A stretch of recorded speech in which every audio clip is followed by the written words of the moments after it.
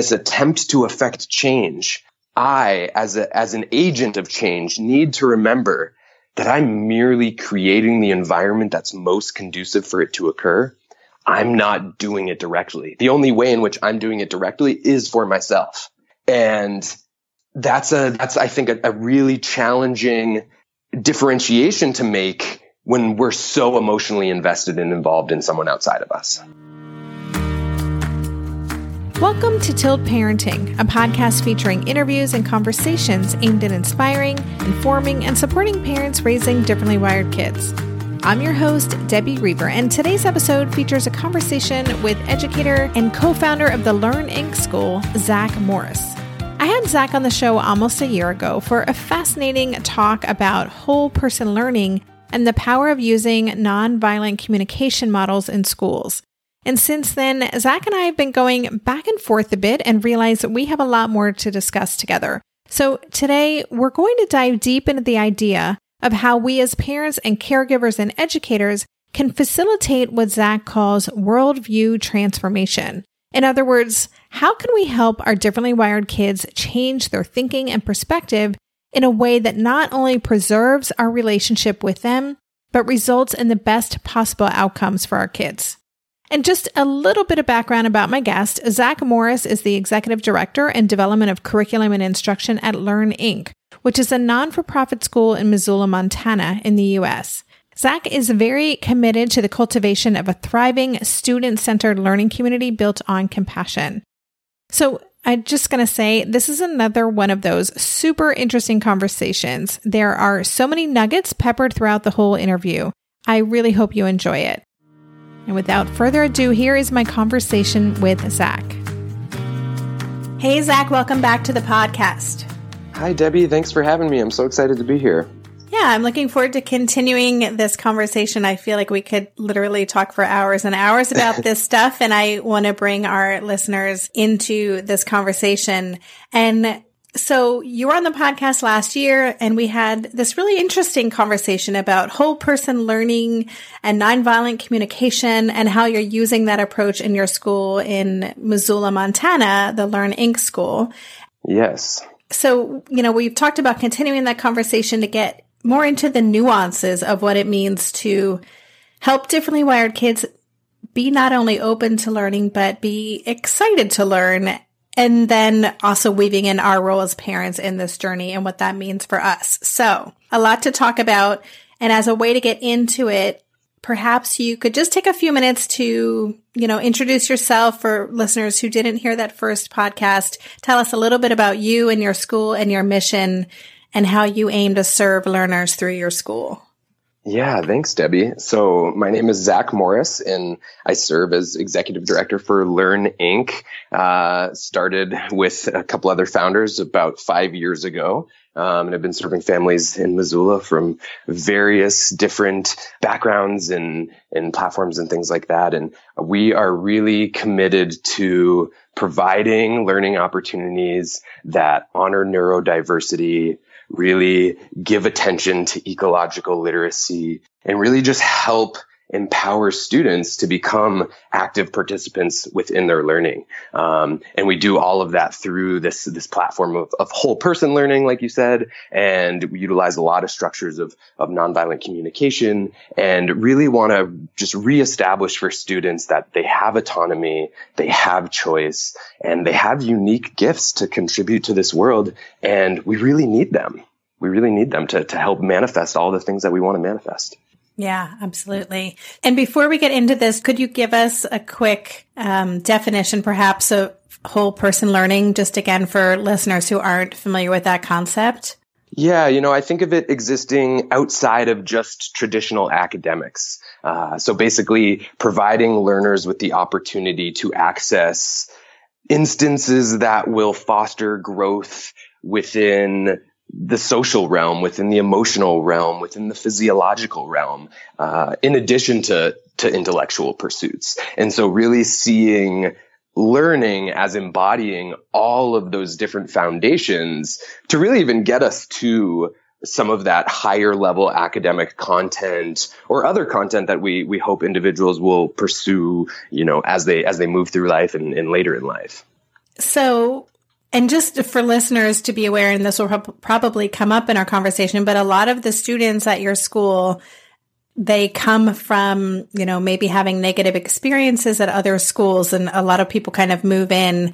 And so you have your work cut out for them in terms of supporting them and maybe helping them, recover or get past things that were really tough for them in other circumstances and other academic institutions. And I feel like that's a nice segue into what we wanted to talk about today, this idea of worldview transformation. And because I know that that's the work that you're doing with these kids. And so could you explain what you mean by that? What is worldview transformation in the context of a child?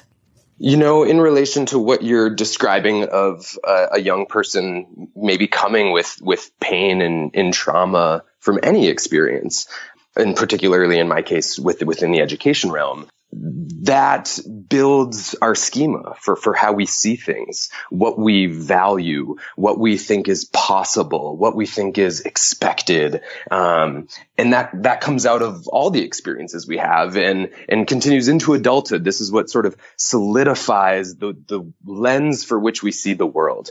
And as students are coming into our school, like you mentioned, a lot of students are coming with sort of this deep pain from just what their experience has been. And maybe they don't even have a lot of language to describe what exactly that experience has been like. They just know that it doesn't feel good. And so they're manifesting in whatever way they're manifesting that probably isn't looking desirable to the adults in their life. And so they sort of find themselves in this place of being stuck.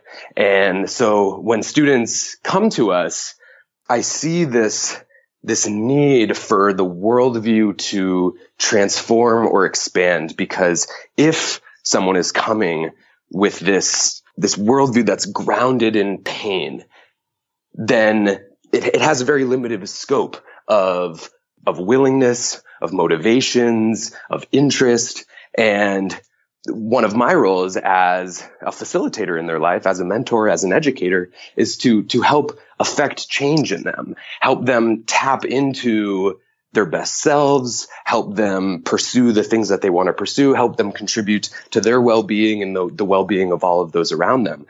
So what I've found is in helping affect change in others, and this information also comes out of a lot of different other people and organizations and people that have been doing this work for many years, and we can kind of talk about that.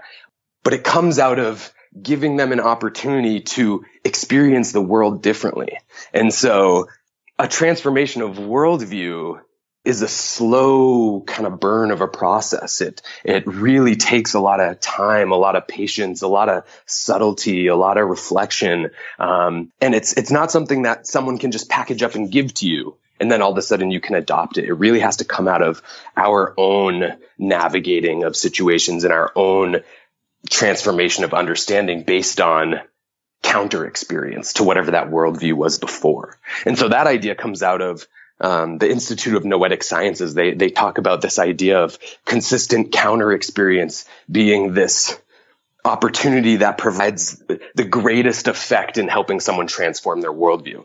Kind of coming back to that idea of it's not about me just saying it in the right way or giving you the right motivation, or it's how can I support you and support your environment so that it facilitates you having consistent counter experience to maybe the way that you currently see things, if that way of seeing things isn't serving you, isn't contributing to your wonderfulness. Wow, this is just personally such a relevant conversation for me right now to be hearing and living with a young teenager who's in some very stuck thinking at the moment. I'd like to just even dive deeper into, or just maybe get some clarity around this idea of worldview. Are we talking about someone who maybe is a glass half empty kind of person, or someone who has this worldview that maybe schoolwork, this doesn't matter because I'm not interested in it? Or I want to get a sense, just for our listeners, when you're talking about worldview, what are some examples of what that might sound like?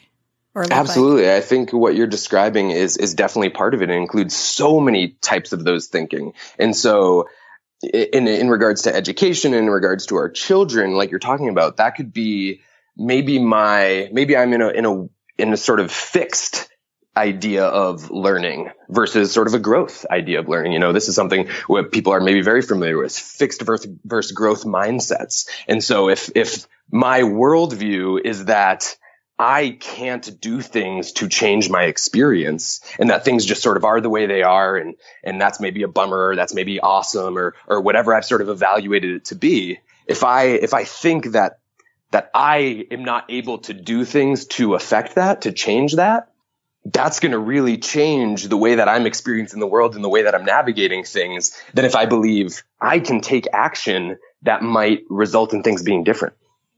And this is one of the first things that I'm always looking at with students when they first come to me, and I'm kind of gauging throughout the beginning of their process. And like you described earlier, that healing process that occurs for a lot of students when they first come to me, of just reestablishing what they're trying to do, what their intentions are, what learning's all about, what they're even experiencing emotionally and physically, and sort of all of those things. And so I want to know, does a student have a fixed mindset or a growth mindset right now? Because that's going to completely affect the way in which I approach them. It's going to affect how much I think I can challenge them without putting them over the edge and into sort of shut down or meltdown or overwhelm or things like that. So it could be sort of these very grand foundational types of thinking like that, where if we think of growth mindset versus fixed mindset, that sort of infiltrates into all areas of our life, right? But then that could be also just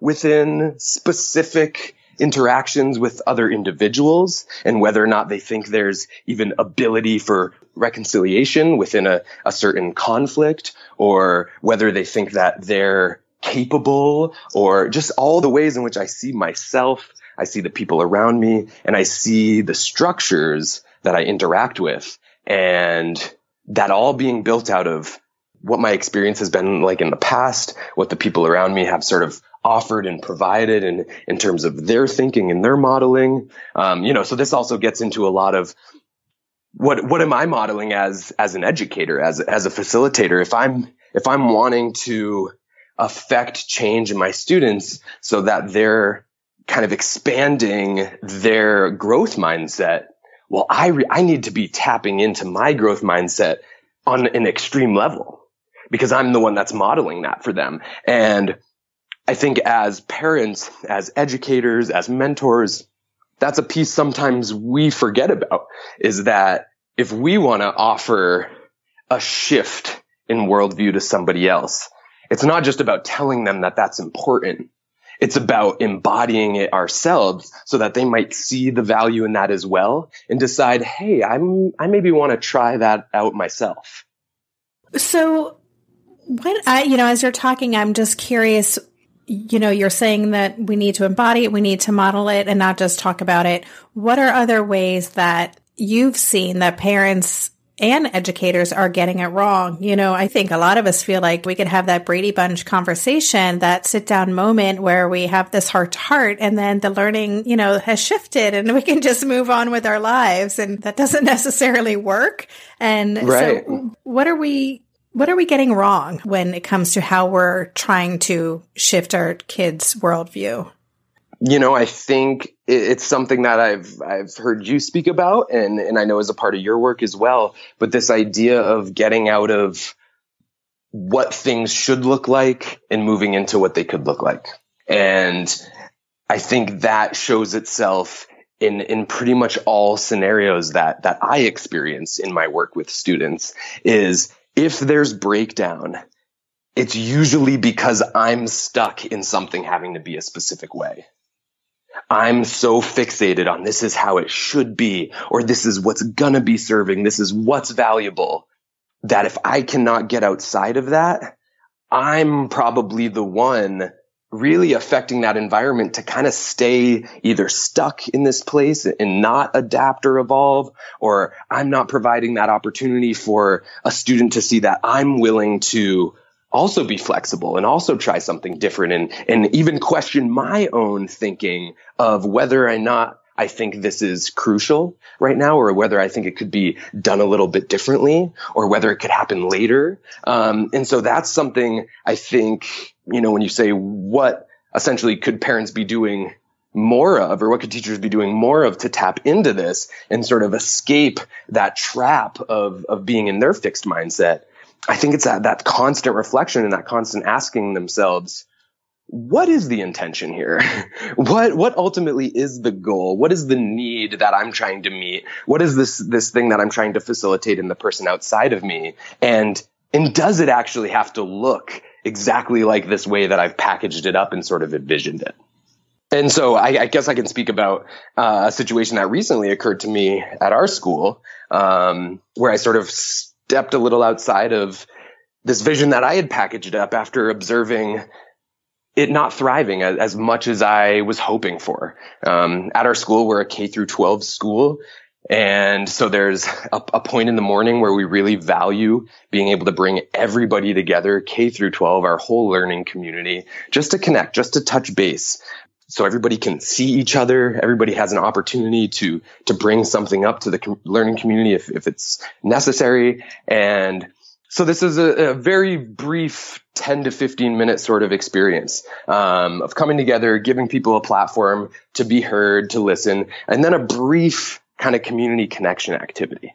And I had been bringing all sorts of different connection activities for our community throughout years of our learning together. And what I was finding, especially as our population kind of grew over the past year or two and started to include more students, that I wasn't getting to everyone or as many people as I was hoping for during this morning connection activity. I was losing some people in this attempt to bring us together and do something just briefly. And this is part of our culture. Students know if they're not willing or able to be part of something, they don't have to. They're not going to be coerced. They're not going to be shamed. They're going to be met where they are. And so again, that's not where it stops. I'm always encouraging or trying to figure out how can I resituate something or readjust something so that it is serving as much of us or bringing as much of us together as possible. And so I had started to observe that this group started to dwindle within these morning connection activities. And so I started to ask myself, what's going on with this? What's involved with all of these activities? What is it asking of all of the individuals? And what I found is they were really verbally based.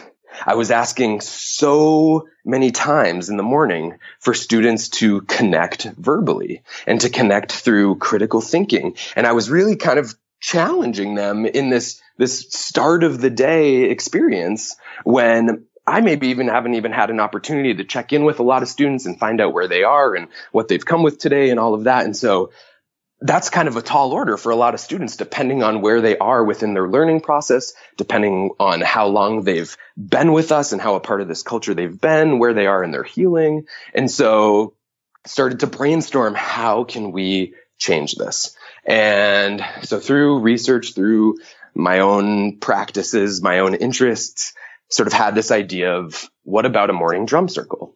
There's been research out there that shows people's brain frequencies that participate in a drum circle all start to align, start to match up. And that's something I was really trying to do within our morning connection, was just help us align, help us connect, even if just for a moment. And even if in that alignment, it was an understanding that, hey, some of us aren't even aligned right now.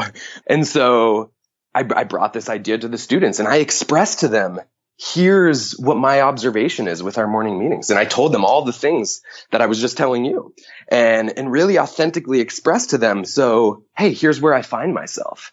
I want to do something. I want to take action. I'm not exactly sure what the answer is. Here's what I'm hoping to reach or get out of it. And here's what I want to try. Are people willing to go there with me? And so people were. And this started probably just about 3 weeks ago, where we started doing this. And people that I had never been able to have part of that community connection activity, all of a sudden were taking part. All of a sudden were telling me how much they enjoyed that experience. We're asking if we could do it during other parts of the school day. And it was an opportunity for me to see, wow, I had such a clear idea of what this morning connection time was going to look like. And for a while it worked. And for a while it was really fruitful.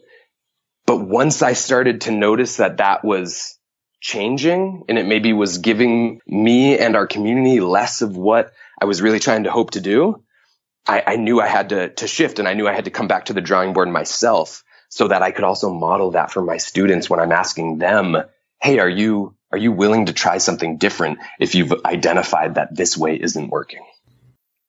We'll be right back after this quick break.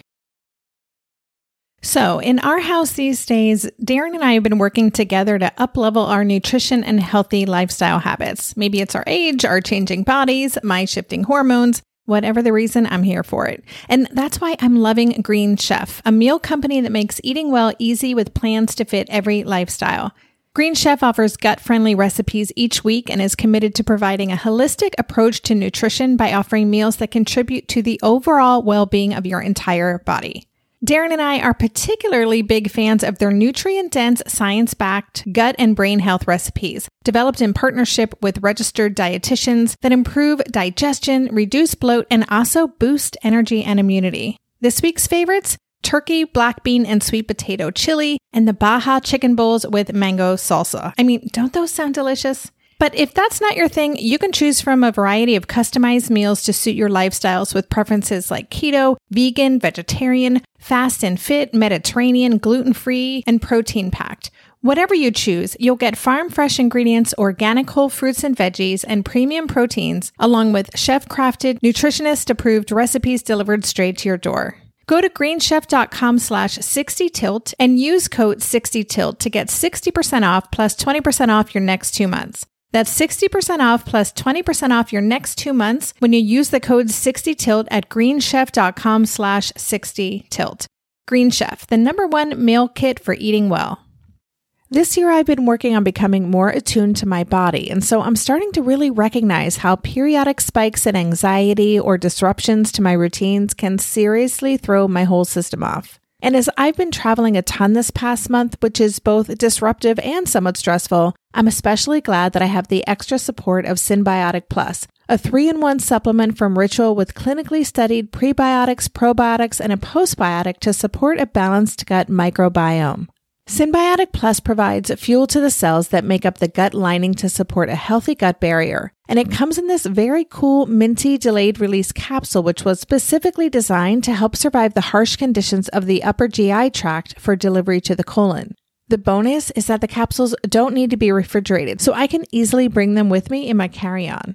On a personal level, I love that Ritual is committed to sustainability. They're a female-founded B Corp, meaning they are holding themselves accountable long-term to not only think about their company's financial health, but also the health of people and our planet. There's no more shame in your gut game. Synbiotic Plus and Ritual are here to celebrate, not hide your insides. Get 25% off your first month for a limited time at ritual.com/tilt. Start Ritual or add Synbiotic Plus to your subscription today. That's ritual.com/tilt for 25% off. Oh, that's a great story. So, what I'm hearing you talk about too is just being willing, that noticing piece, like this isn't working, and then being willing to let go of all these ideas that you had. What was that like for you? I mean, I know for so many of us as parents, we feel like we've got a problem solved and we're humming along, and then all of a sudden it stops working and we're like, well, wait a minute, where do we go now from here? Yeah, it was really empowering for me because what it did was remind me that I do have power. I can take action that will result in things changing. And those things may align with a little bit more with what I'm trying to do. And it also reminded me that my students are wonderful, amazing, unique beings that have so much to contribute. And just because they weren't able to show up in the way that I wanted, in the situation that I wanted, that doesn't speak poorly on them, or that doesn't speak towards anything besides that the structure just wasn't set up for them to experience success and for them to thrive. And so I think that's another common experience that, facilitators and mentors and parents and educators can do is slip into asking the people outside of them, hey, how come you just can't show up to this thing? How come you can't do this? Like, this seems like really reasonable. Are you, will you please just do this for me? How can I set up sort of those coercion or reward sort of opportunities so that I just get you to kind of do this thing because it seems like you should be able to do this thing, and what this reminded me of is it's not about that. And it made me also come back to what Carl Rogers, wrote about years ago. And Carl Rogers was really a pioneer for client-centered therapy. And I think the client-centered approach is so much a part of whole person learning and compassionate structures and all of those things. And Carl Rogers talks about if you want to affect change in somebody else, the relationship that you build is sort of the most important aspect of that.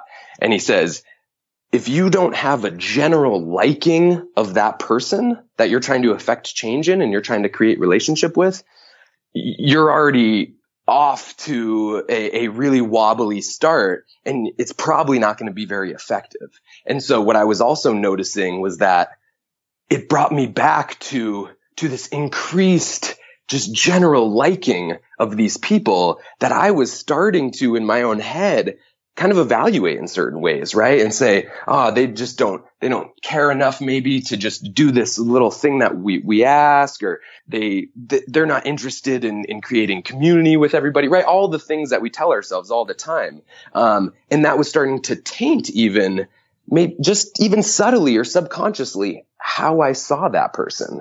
And as I start to slip into those things, it becomes more challenging to have a playfulness with that person. It becomes more challenging to support them in their process and ask questions and get information and be objective and not just slip into evaluation and judgment. And so that was a huge piece that came out of it as well, is how can I just reconnect with these people that I'm starting to feel disconnect within?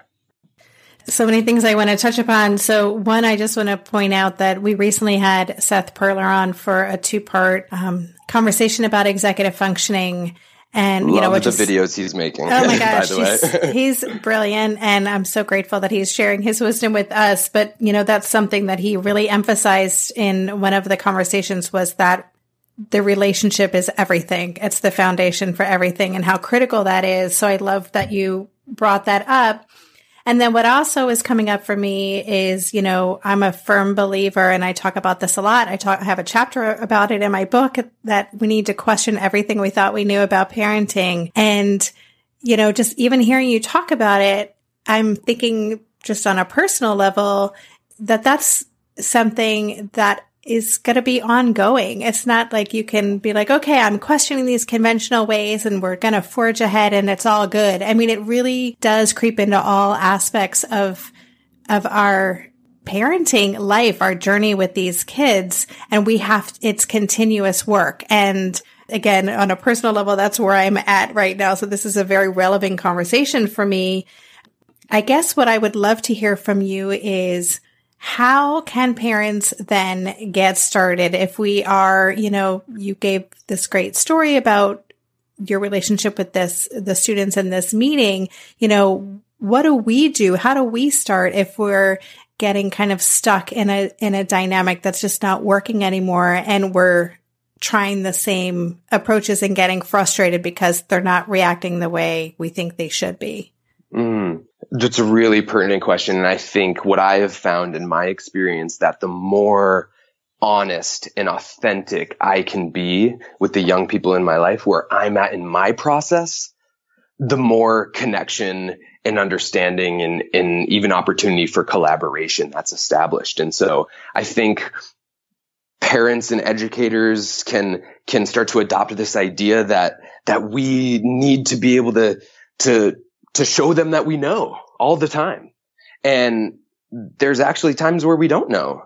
And that's completely okay. And in fact, that really needs to be modeled for our students. And so that kind of comes back to the drum circle anecdote I talked about, which was part of that communication, was bringing up to the students hey, I don't exactly know how to get what I'm looking for out of all of this. I have some ideas on what I want to try. I'm also open to other people's ideas, but all I kind of know is what I'm aiming towards and what my experience is. But other than that, I don't really know the direct path. And we might try this thing and it might turn out to also not be fruitful or valuable. And if that's the case, I hope we can continue collaborating. And so I think what the first thing that parents can do is be totally authentic with themselves about what's going on and what their experience is, and also share that with their children and open up conversation. And what I would say is that young people have such a bigger threshold and access to complex concepts and conversations like this than I think we often will give them credit for. And what I found is if I can just authentically express where I'm at, ask what their thoughts are and truly listen to that and get out of this idea that I kind of know. And therefore I'm just asking them to adopt my knowing and instead get into this sort of shared, hey, we're going to figure this out together. And I might have some more experience and I might be coming with some just more initial ideas, but I need you too. This isn't just about following me or adopting what I have. This is about us maybe building something together and being willing to come back and totally change that if it turns out it didn't work. Right. Yeah. That's reminding me of Dr. Ross Greene's collaborative and proactive solutions, just that having those conversations. And I think that is so important. It's so respectful to approach it that way. Yeah. And, this makes me think of another aspect that I think is involved within all of this, Debbie, and that's this concept of the window of tolerance. And this comes out of the National Institute for the Clinical Application of Behavioral Science. And this idea of the window of tolerance is that when we exist within this window of our being, this state of regulation, this state of having our needs met, we're able to access our current skills that we have. We're able to integrate new challenges that might help us build new skills. We're able to really experience some meta reflection. We're able to do things that when we're outside of that window of tolerance become really, really challenging. And the way that I often describe this to people is if you think about being really hungry, that puts a lot of us outside of our window of tolerance pretty quickly, yeah. Right? Where, hangry. We refer to it as hangry. Yeah. Exactly. And so, we know, and we've all really accepted that if I'm interacting with somebody and they're super hungry, like they're not going to be thinking as clearly. They're not going to be able to be as patient. They're maybe not going to be able to even have the energy to try what I'm sort of asking them to try. And so that's a really easy way for us to see that, right? But I think that expands to including a lot of really foundational needs. Some of these needs of autonomy, needs of choice, needs of being heard, being seen, having connection, having community, these really foundational needs that in a lot of ways, after our need for food and shelter and sort of these really basic physical needs are met, these become some of our most important needs. So depending on what my experience within all of that is, I could be outside of my window of tolerance. And so that's an aspect that affects that. And that's not even necessarily looking at the way in which trauma in our past experiences affect that window of tolerance. And so I have my own window of tolerance based on my experience, based on my conditioning, based on some of what my worldview is, right? And I might also come from somewhere where that window has really shrunk based on my pain and my trauma. And so even if I can access that window, maybe that window is really small and maybe I get outside of it really quickly. Maybe I get outside of it a lot more quickly than you do. And so then maybe that's challenging for you to see, hey, I'm not on my foundational platform. I can't access even my best self right now. And so as we get outside of this window of tolerance, that starts to look like dysregulation, right? And we're familiar with some of the ways in which dysregulation can manifest. It can manifest behaviorally. It can manifest in saying things that we don't really mean. And then as we get out of dysregulation, we go even further outside of this window. We start getting into things like, hyperarousal and hypoarousal, where we're either feeling so overwhelmed that we're in shutdown and we maybe don't have anything to offer outside of us. That's sort of that hypoarousal. That's that shutdown. Sometimes we're overly excited. We're sort of almost in this manic state, and that's that hyperarousal. And so one of the things I'm looking at all the time is, where is this person that is outside of me in relation to their window of tolerance? And where am I in my window of tolerance? Because if me and this other person are trying to navigate a complex situation, if we're trying to have conflict resolution, if I'm asking them to step out of their thinking and entertain another way of thinking, well, if they're not in their window of tolerance, that's going to be really challenging. And maybe because of what I'm observing, I'm seeing that they're not tapping into skills that I've also seen them utilize in the past. I might then start to tell myself all kinds of evaluations about that, right? That's when I maybe really tell myself this person doesn't care, or this person just is trying to make my life more difficult, or all the things that we'll slip into because I'm thinking, wait, but I've seen them do this in the past. I've seen them implement this skill, so they must have it. And so therefore, if they're not using it right now, it must be a matter of willingness. It's not a matter of ability, right? But sometimes it is absolutely a matter of ability. Oh, that's such a good reminder, because that's something I hear from so many parents and experience myself too. That idea that sometimes we feel like our kids are doing things out of choice, and very rarely is that the case. It's because they're not in a position, even if they've done it before, as you said, it's because at that moment they're not in a position to have the capacity to do any differently than they are. Right. And so if we are asking people to be led by us, to be challenged by us, and they're actually not able or willing, and then we're just setting up structures where they sort of become willing because they basically would just rather do anything than what the punishment is, or the potential reward that they could get if they do what's being asked. I think that's also dangerous as well, and so that sort of speaks to this other kind of complex concept of challenging and encouraging somebody versus also really honoring their no. and I have a student I'm working with right now whose window of tolerance is very, very small, and very quickly can he be outside of that window of tolerance. We'll be right back after this quick break. Hey there, it's Debbie. I love making this show and sharing conversations about how to support our awesome neurodivergent kids. I've seen how even one little insight from an interview can spark a big shift in daily life. But I know that raising complex kids can be messy and lonely. And just when we think we figured it out, something comes up that boots us right back to feeling overwhelmed and stuck. That's why I've poured everything into creating a way for parents like us navigating complex parenting journeys to join together and chart a path that feels positive, hopeful, and doable.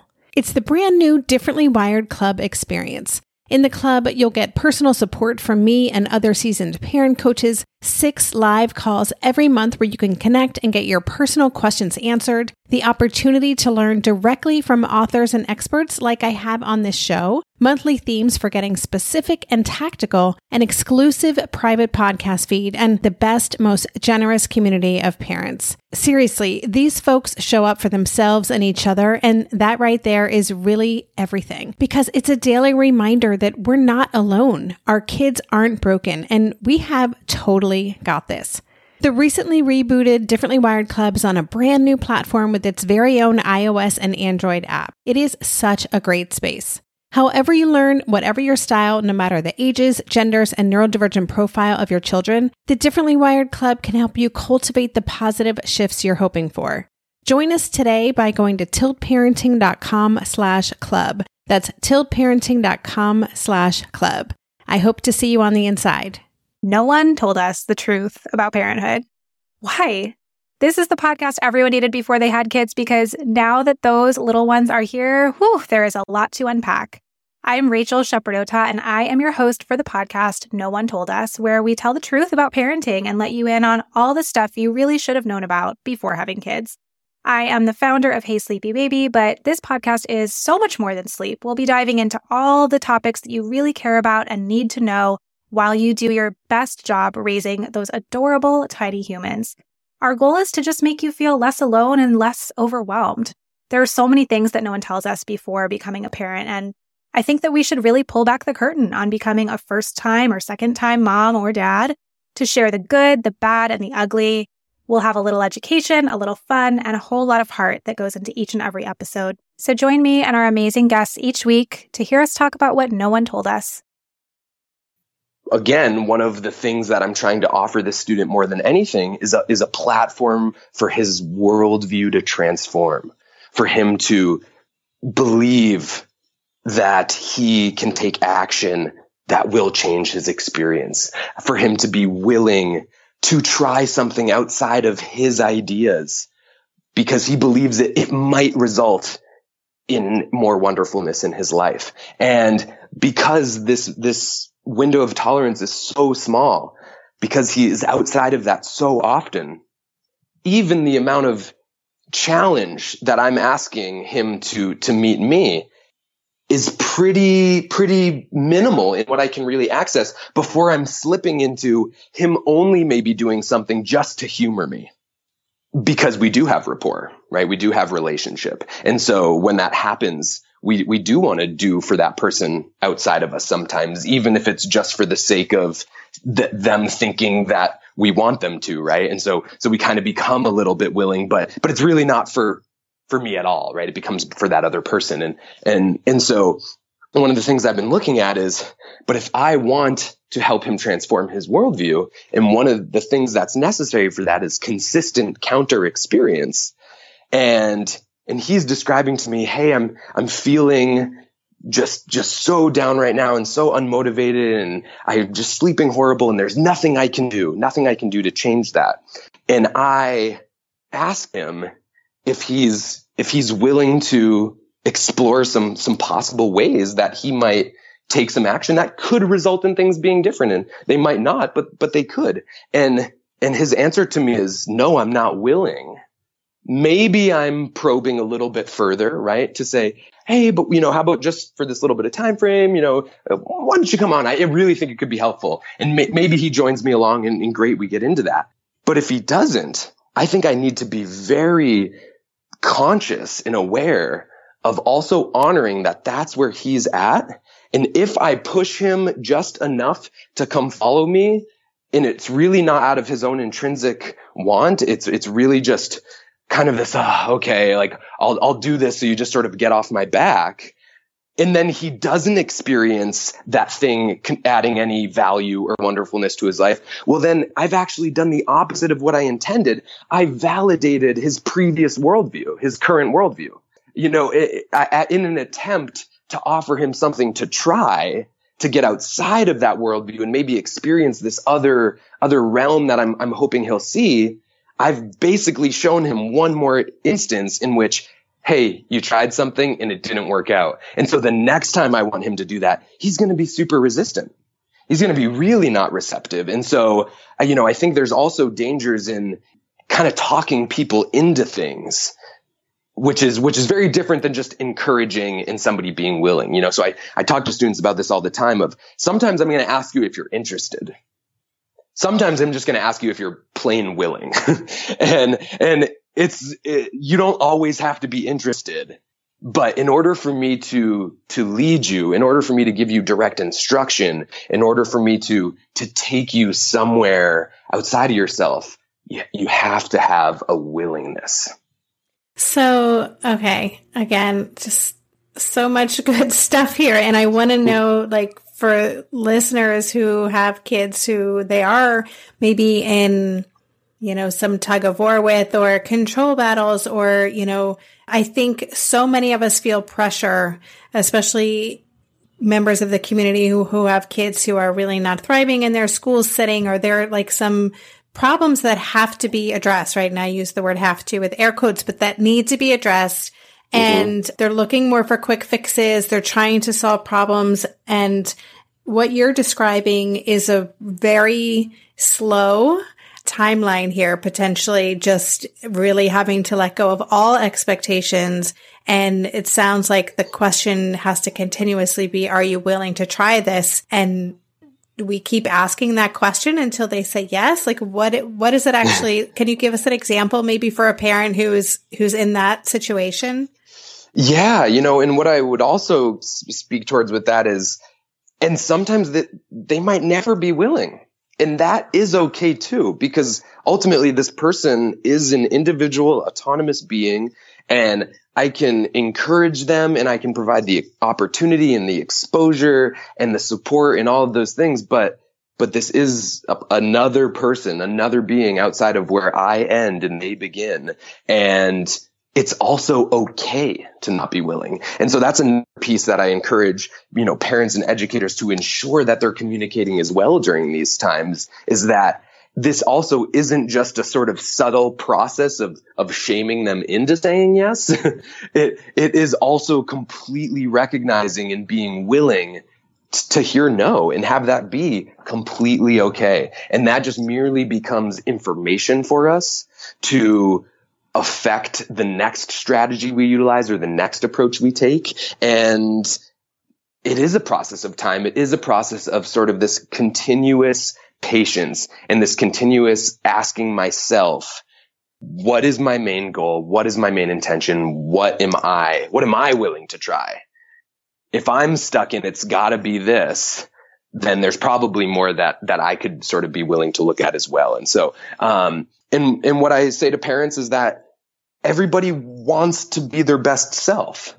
And if they're just not able to sort of tap into the challenges or the energy exertion that is going to include that doesn't mean that's forever. That could be for years. That could be for what seems like a really long time. But I have seen students go from literally not even being able to have the word learn be mentioned in conversation without putting them in shutdown, to 4 years later asking me if they can have support expanding their high-level math skills. And so I'm even needing to remind myself how unique of a process this is for each individual, especially as I start to take in more students. I'm now in the place where I've had some of the students I'm working with for 4 and 5 years, and I'm still bringing in new ones that are coming in this year. And so now I have students on such a different point of the spectrum within their learning, where I need myself to remember this pace as well, and some of the time that this took to get where we're going. And I think when we really open ourselves up to being authentic with the young people in our lives and communicating this experience and just telling them what we're trying to do and what our ideas are and what the strategies we want to take, I've seen young people become so much more willing to forge that relationship as well, or try outside of themselves. And so this constant reminder that this is a process, and I'm learning as well. I'm going through my own learning process as a parent or as an educator. And so it's this idea that we don't create change directly, but we create the most conducive environment for change to occur. And that comes out of the Institute of Noetic Sciences as well, is in this attempt to affect change. I, as an agent of change, need to remember that I'm merely creating the environment that's most conducive for it to occur. I'm not doing it directly. The only way in which I'm doing it directly is for myself. And that's I think a really challenging differentiation to make when we're so emotionally invested and involved in someone outside of us. Wow. I knew this was going to be one of those conversations. Mind is a little blown at the moment, but before we jump off this call, I just wonder if you have some words of advice or thoughts for parents who are in this situation and who want to do, as you're suggesting, want to create that environment for change, want to really stay focused on the long game and seeing their child as an autonomous being. And, it sounds so great in theory. And I know the reality, the day-to-day reality, when we have expectations and pressures and things happening, it's really difficult. So how do you suggest parents take care of themselves through this process? Or how can we best set ourselves up for moving through this in a way that feels good?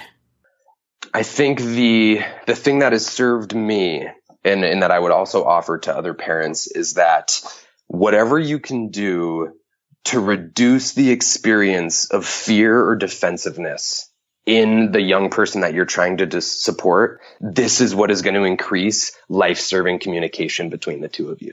And in communication, whether that's verbal or nonverbal, we create connection, we create understanding, we create opportunity for collaboration. And I think if we can create a relationship that really supports those three needs being met, I think everything starts to open up of what becomes possible and where we can go with that.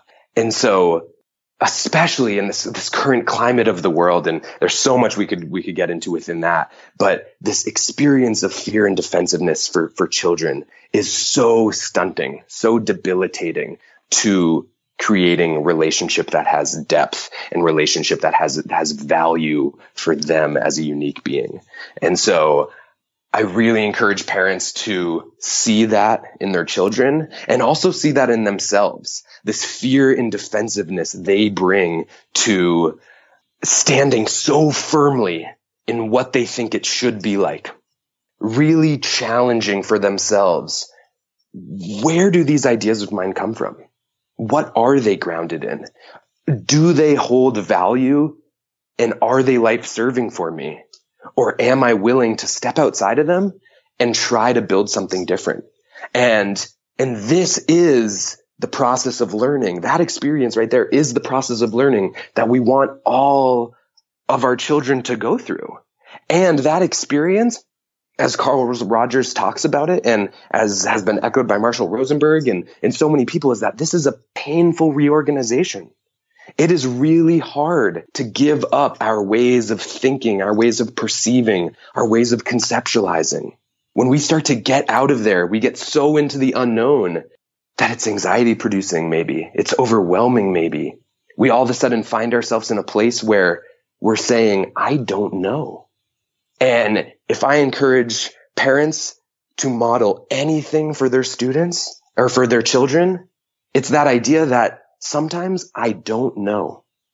Because if there's anything that I see get in the way for the majority of students in transforming their worldview, it's this incessant belief that they know. Wow. Okay. That's great. Great food for thought. I'm sure a lot of listeners are thinking deep thoughts at the moment. So I just want to thank you for sharing this and just giving us a lot to digest and consider as we are moving through this journey with our own kids. And for listeners, I will, Zach mentioned a lot of different resources and I will include them all in the show notes. And Zach, if people want to learn more about your school, where can they go to find out more? They can go to www.learninmontana.com, and that's all spelled out. And you can read about our school, read about our philosophy and all the things that we're trying to do. And also it has some contact info from there if people want to email directly with some more questions or thoughts or anything they have. Fantastic. Well, thank you again for just taking the time to share with our listeners. It's just such a delight for me to get to have these kinds of conversations, and I really appreciate you coming by. Thank you, Debbie. Thank you so much for having me. You've been listening to the Tilt Parenting Podcast. For the show notes for this episode, including links to Zach's school's website and all the resources we discussed, visit tiltparenting.com/session105. And a reminder that if you want to take a sneak peek of my upcoming book, Differently Wired, Raising an Exceptional Child in a Conventional World, the first chapter and the table of contents are available for download on the Tilt website. Just go to tiltparenting.com/differentlywired and you'll sign up and you'll have access to it right away. And lastly, this is my weekly reminder to head over to iTunes and leave a rating or a review, or both if you haven't done so already. There are a lot of parenting podcasts out there. There are new ones cropping up every day. And so those ratings and reviews help keep our podcast highly visible, which in turn makes it easier for me to land those bigger guests. Thank you so much. And thanks again for listening. For more information on Tilt Parenting, visit www.tiltparenting.com.